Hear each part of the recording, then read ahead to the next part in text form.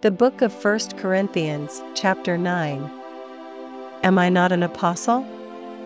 Am I not free? Have I not seen Jesus Christ our Lord? Are not ye my work in the Lord?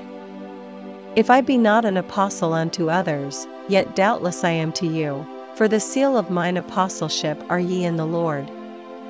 Mine answer to them that do examine me is this: Have we not power to eat and to drink? Have we not power to lead about a sister, a wife, as well as other apostles, and as the brethren of the Lord, and Cephas? Were I only, and Barnabas, have not we power to forbear working? Who goeth a warfare any time at his own charges? Who planteth a vineyard, and eateth not of the fruit thereof? Or who feedeth a flock, and eateth not of the milk of the flock?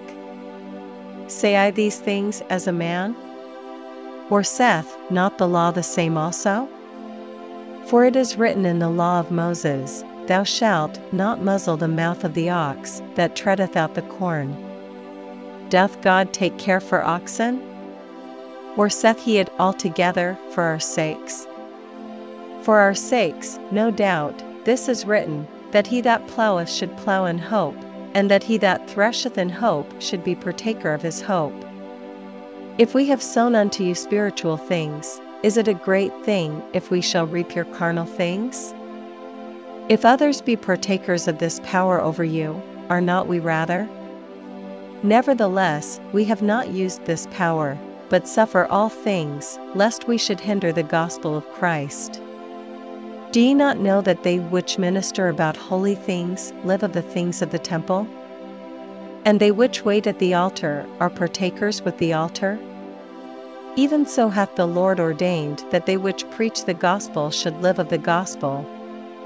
But I have used none of these things, neither have I written these things, that it should be so done unto me, for it were better for me to die, than that any man should make my glorying void. For though I preach the gospel, I have nothing to glory of, for necessity is laid upon me, yea, woe is unto me, if I preach not the gospel. For if I do this thing willingly, I have a reward, but if against my will, a dispensation of the gospel is committed unto me. What is my reward then?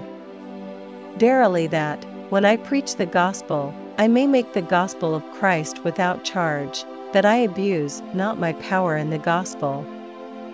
For though I be free from all men, yet have I made myself servant unto all, that I might gain the more. And unto the Jews I became as a Jew, that I might gain the Jews, to them that are under the law, as under the law, that I might gain them that are under the law. To them that are without law, as without law, being not without law to God, but under the law to Christ, that I might gain them that are without law. To the weak became I as weak, that I might gain the weak. I am made all things to all men, that I might by all means save some. And this I do for the gospel's sake, that I might be partaker thereof with you. Know ye not that they which run in a race run all, but one receiveth the prize? So run, that ye may obtain.